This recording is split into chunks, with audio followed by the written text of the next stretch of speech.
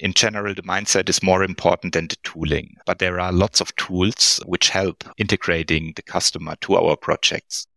I think it's also possible without it if you have the mindset. If you want to have this knowledge shift, you don't see writing code as your primary goal, but you see it also as your goal to enable others to understand what you're doing, how you're doing it, and enable them to develop it and maintain it by themselves. You are listening to the Future Proof Operations podcast. The manufacturing sector is evolving, and the work that happens on the front line is the key to driving future readiness. On each episode, we bring you conversations with global leaders in industrial companies. Our goal is to discuss trends, stories, and people in digital manufacturing and offer the latest insight into solutions. Subscribe and be sure to check out our website for more resources at operationsone.com. I'm your podcast host, Benjamin Brockman. This episode is brought to you by Operations One. Operations One is the leading platform to bring operations to a new level of excellence. By supporting frontline operations from planning to execution to analytics, companies benefit from an empowered workforce, increased operational excellence, and future-proof operations. Visit operationsone.com for more information. Hi, Manuel. Welcome to the Future Proof Operations podcast. Benjamin, hi, and thank you for your invitation. Great to have you on the show. Manuel, could you give me a 60 seconds overview of who you are and what you are doing? Yes, sure. My name is Manuel. I'm 36 years old and live in Germany near Karlsruhe. I made the PhD in mechanical engineering because I like industrial manufacturing processes a lot. However, I also love software-based solutions, simulations, and data analytics stuff. I like them because they allow to make database decisions. And at ITK, I was able to union both aspects, the mechanical engineering part in our smart factory projects and my affinity to simulation and database decision making. And this is why I work since 6 years or for 6 years now at ITK Engineering. You're working at ITK. Could you share with us a little bit more background about ITK and its mission? ITK is a reliable development partner for a broad range of systems. At ITK, we bring our best engineers together to make different systems intelligent. We work in different domains like automotive, rail, health, or industry projects. And the systems we work on, they have a broad range of variety where we try to improve them. ITK has 1,400 employees. Most of them are engineers. So we have a high focus on technology topics. You mentioned the smart factory already, and in our preparation call, we talked about Industry 4.0 for some minutes. You have been studying mechanical engineering. How did you come from mechanical engineering then to the smart factory and the field of Industry 4.0? I think this is a personal question for me, so I need to go a little bit back in time to answer it. It was around 2011, 12 years ago. It doesn't feel that long. Time flies, right? Yeah. So around 2011, I was doing my master's thesis in a topic that included the optimization of an electrical coil in regards to magnetic field strength and homogeneity. And I was using different programming and simulation tools to solve this issue of optimizing the magnetic field of this coil. And somehow I simply liked to integrate the different aspects you could do with simulation, with data, and thinking of how can the coil later be manufactured, like the real problems in engineering. How could you manufacture something in an efficient way? And I liked all of that very much that I said, okay, I want to work as a PhD student at the Institute for Production Science in Karlsruhe at the KIT. And this was the time when e-mobility was rising and the term Industry 4.0 was just rising. And if you work at a university, you get in touch with the current topics or the buzzwords which always are out there. And for my time, it was Industry 4.0 and this e-mobility. This was when I first came into contact with Industry 4.0.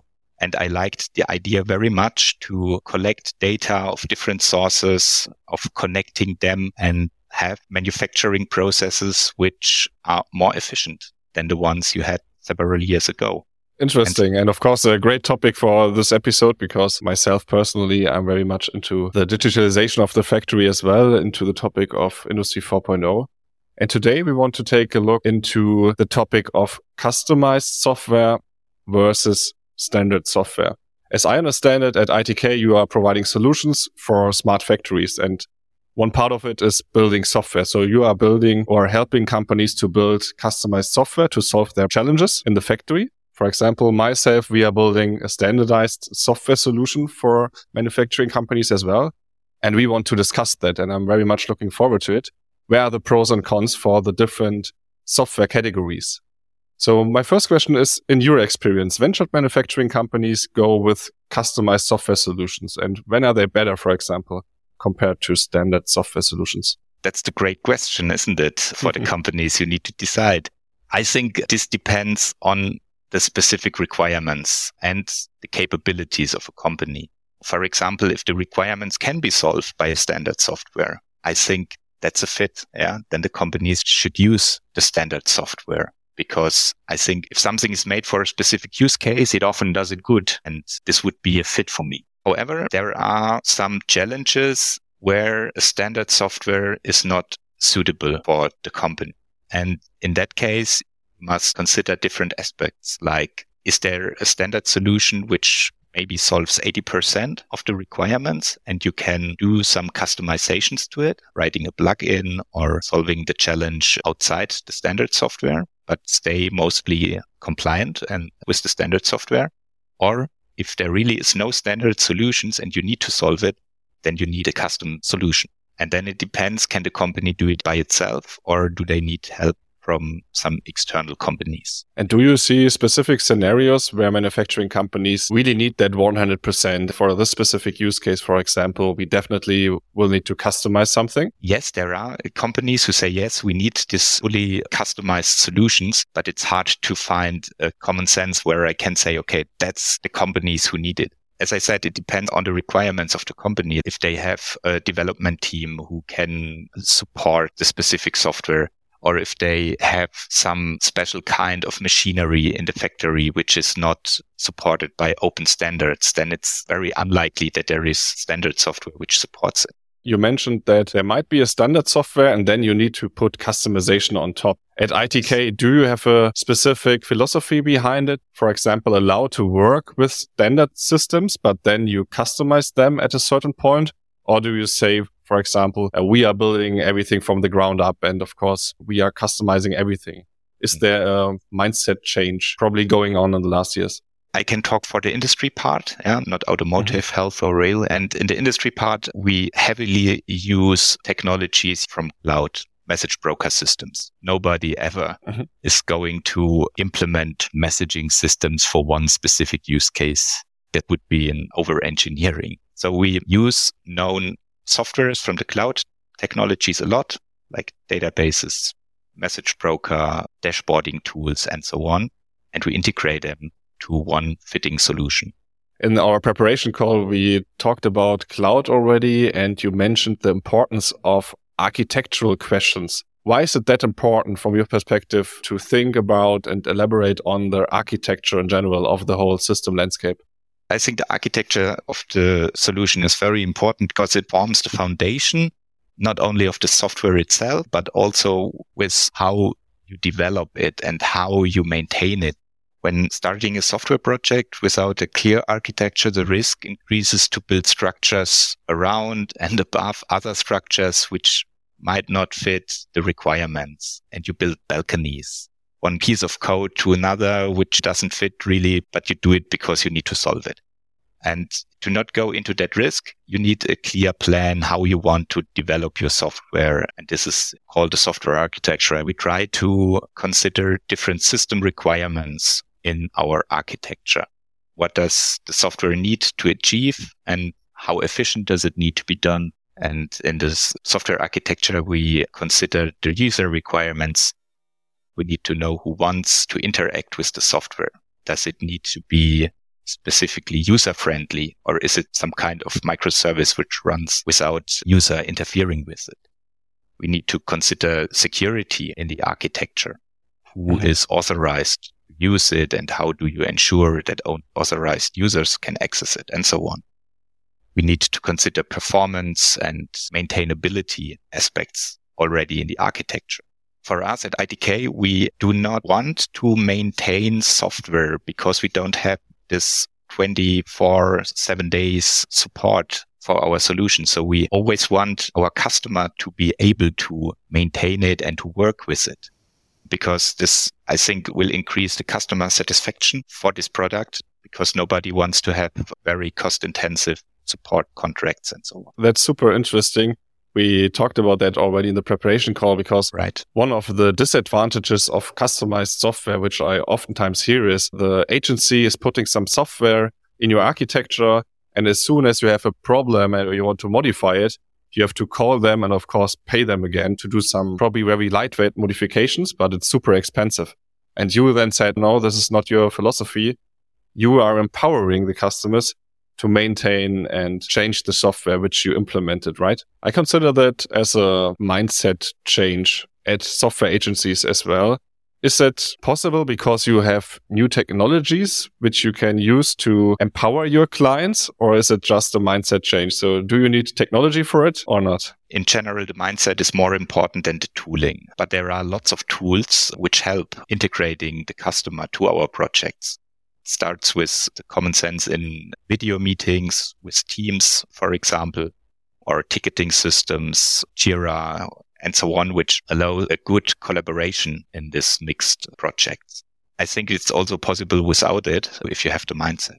If you want to have this knowledge shift, you don't see writing code as your primary goal, but you see it also as your goal to enable others to understand what you're doing, how you're doing it, and enable them to develop it and maintain it by themselves. Okay, so now let's get a little bit more hands-on, and we will try to understand how a project on your side usually works, what the specific stages are. We live project implementation plan with you, and you will explain us how you usually go through the different phases. So let's assume I'm a manufacturing company and I ask you to help me to digitalize my factory and implement new solutions. How's that working out together with you? That's a great question, Benjamin. Normally, we start with a workshop with our customer because we really need to understand what is tackling the customer. What's the problem? And in this one success story I brought for this interview, it was the development of a data streaming platform. The customer had a pain that he was not able to process data, which was generated from his production machines in a fast and scalable manner. And in the first phase, we needed to understand what kind of data is it, what processes are it, what are the time constraints, and of course, lots of technical stuff like interfaces and capabilities for running software on customer side. So in the first phase, then you start to understand the problem. Right. One thing which is probably here and there forgotten about, and you just think about, I need some digital solution, let's start. But before you start to implement something, you need to understand the problem very well. Exactly. And we also look a little bit left and right, of the problem. Sometimes the customer says, my problem is the database. And if you start asking silly questions like, what do you need it for? And what do you store there? You find another solution which might even fit better. This is what we do in the first step. And if we identify a possible solution, we often do a proof of concept. Because why do we do it? It's for minimizing the risk on our side and on the customer side, because we often work with some new elements of technology because we believe they can solve the problem better. But you also have a little bit of uncertainty. Will it really work? How good will it work? Will the customer like it? So we do a proof of concept, which in this case was done in 1 month, so 4 weeks, for proof of concept, where we took the key components of our architecture. In this case, it was Apache Flink with a dashboarding tool. It was for the proof of concept Apache Superset. We put it together and we fed customer data. And we just showed, okay, with these building blocks of technology, it is generally possible to solve the problem. A very important step. So the first step where you bring everything together and then you bring it to life. So the technology is working, the customer data is there, and you see this concept can work out in real life. Exactly. If we agree on this basis or on this solution, we start in our development phase. This means we set up our development team on our side. Often the customer says, this is our development team on our side. And then we set up the infrastructure and start working together. At this stage, is it just your team working on the technology, on the code, or do you try to share some knowledge already with the customer? Or you probably have customer developers as well, and then they join forces? In that case, we worked jointly on this project. Like we had a Scrum Master on our side, and it was an agile project. So we had 3-week sprints.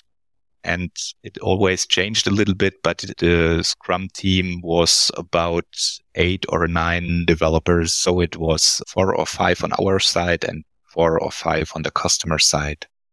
And then what is the next step? During the development, there needs to be some kind of knowledge shifting. The first months, our engineers were writing code and explaining it to our customer.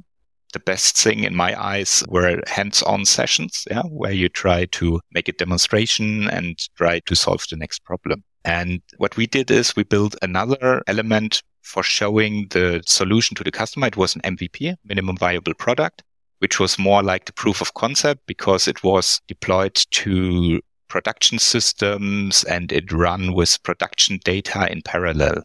I don't want to go too much into the detail, but then you take the features step by step and try to implement them, always feeding the system with production data. And sometimes you get surprised what the system does because you haven't seen one special case in the data. And then, in agile manner, you need to fix it. Is it some kind of soft launch of that solution that you say, okay, you have your proof of concept, then a step afterwards, the MVP, this is the first version, which is really working like you expected, and then step by step you bring it in production? Or is it more like a waterfall project that you say, okay, 12 months later, then we will push the button and it will go to production? Yeah, of course, we have this time constraint when you want it to run, but it was an incremental approach. As you said, you run it in parallel. You only use machine data from 5 machines. And if that works, then you take the next 5 machines and the next data type and put it into the solution. And it always runs in parallel. We had, in this case, a message broking system in the architecture.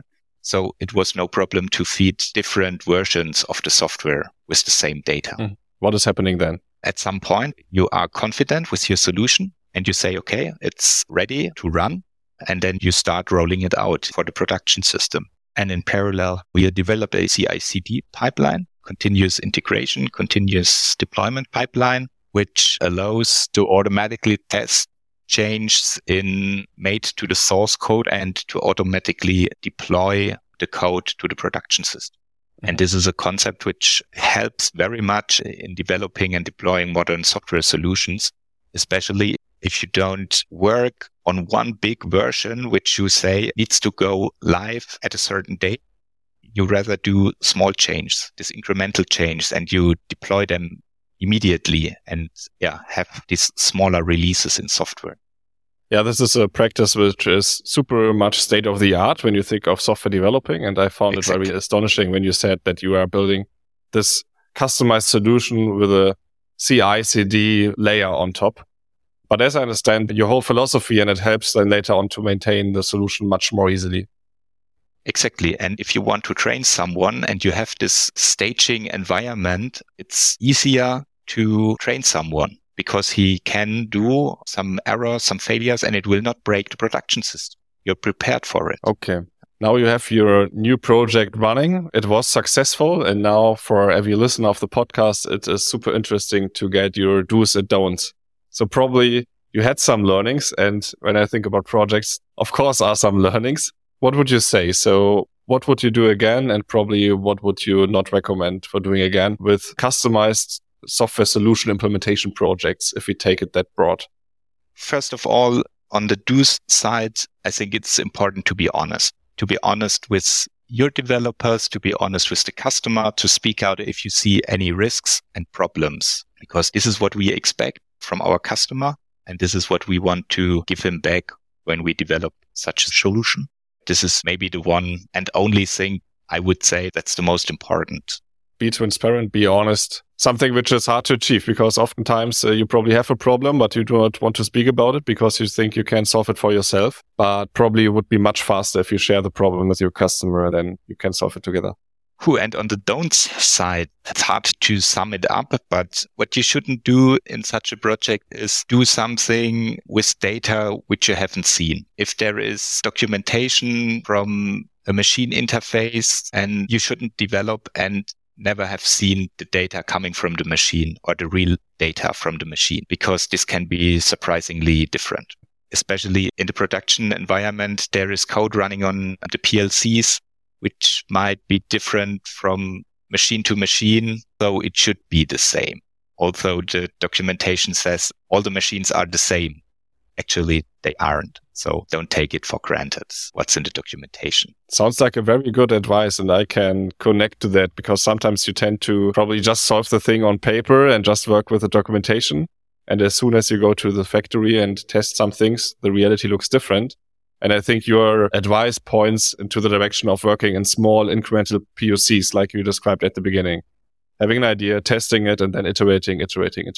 Awesome. Thank you, Manuel, for that look into your real-life implementation and sharing your learnings with it. We are coming, unfortunately, already to the end of the episode. And in my last question, I would like to get a glimpse of an idea of how you look into the future.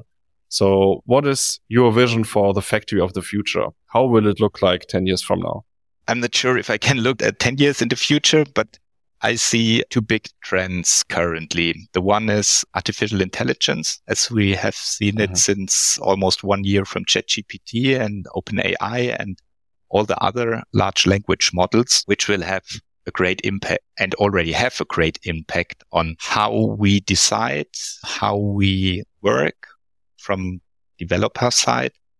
And this will have a huge impact on the smart factory. The second big trend I see is in robotics. Tesla Optimus Bot, or there are different other robots which come with a very good software to program their tasks. I think this artificial intelligence will be connected to this robot's technology, and this will massively change how factories will be operated and run.